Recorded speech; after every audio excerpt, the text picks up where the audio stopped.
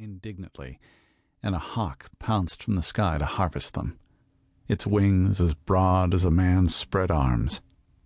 Then the tribesmen stopped. A few moaned aloud in fear. Dira's eyes went wide in wonder. For a long moment, the thing in the broad meadow ahead was so strange that her eyes slid away from its shape, unable to comprehend. Then there was a feeling like a click behind her brow, and she saw.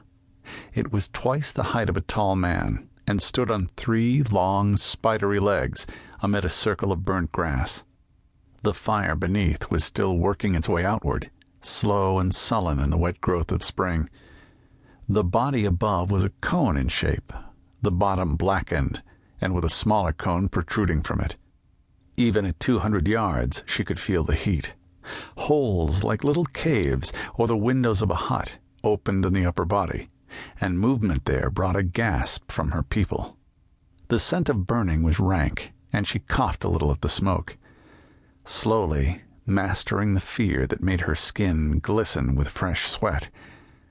Was she not the heir to the cave master, initiate of the mystery? She approached and prodded the skin of the thing with the tip of her spear. There was a hollow clunk. "It is metal," she said, "but not bronze or copper or tin or gold or silver."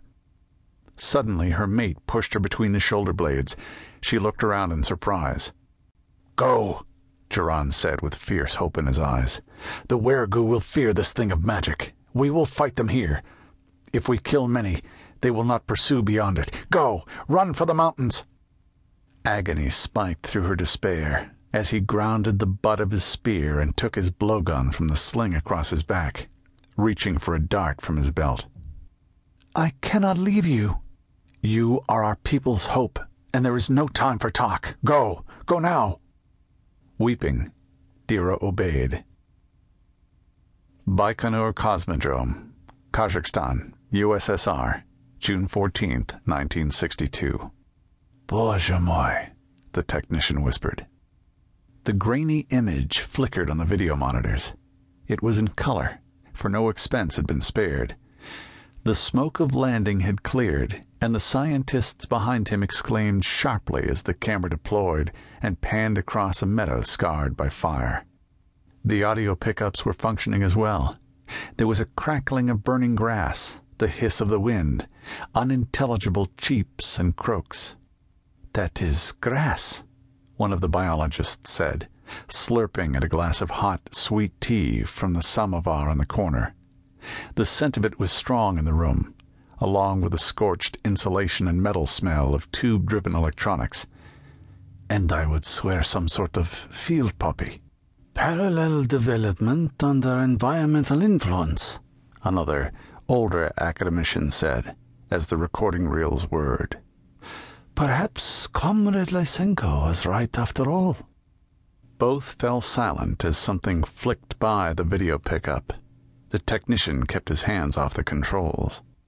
The long feedback cycle to the probe's robot mothercraft orbiting around Venus, and from there to the surface and back, made it impossible to track moving objects.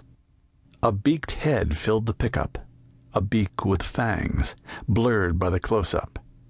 A tongue flicked within as the whatever it was gnawed at the lens and then fluttered off. It had teeth and feathered wings with claws on the forward edge. Then sky showed again, white with only a tint of blue, and full of flying creatures too distant to identify. The technician looked at some trees for reference, and his eyes widened again as he realized how large some of the flyers must be. "Are the Yankee getting any of this?" a KGB bigwig asked unhappily. "I am afraid so, Comrade General," the chief academician said.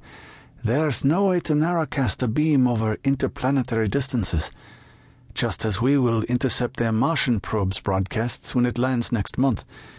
That is why it was decided to rebroadcast internally as well." The security officer opened his mouth to respond, then closed it again. This time he whispered a curse. "Что за черт?" Even the most ideological vigilant could be forgiven a "what the devil?" at what they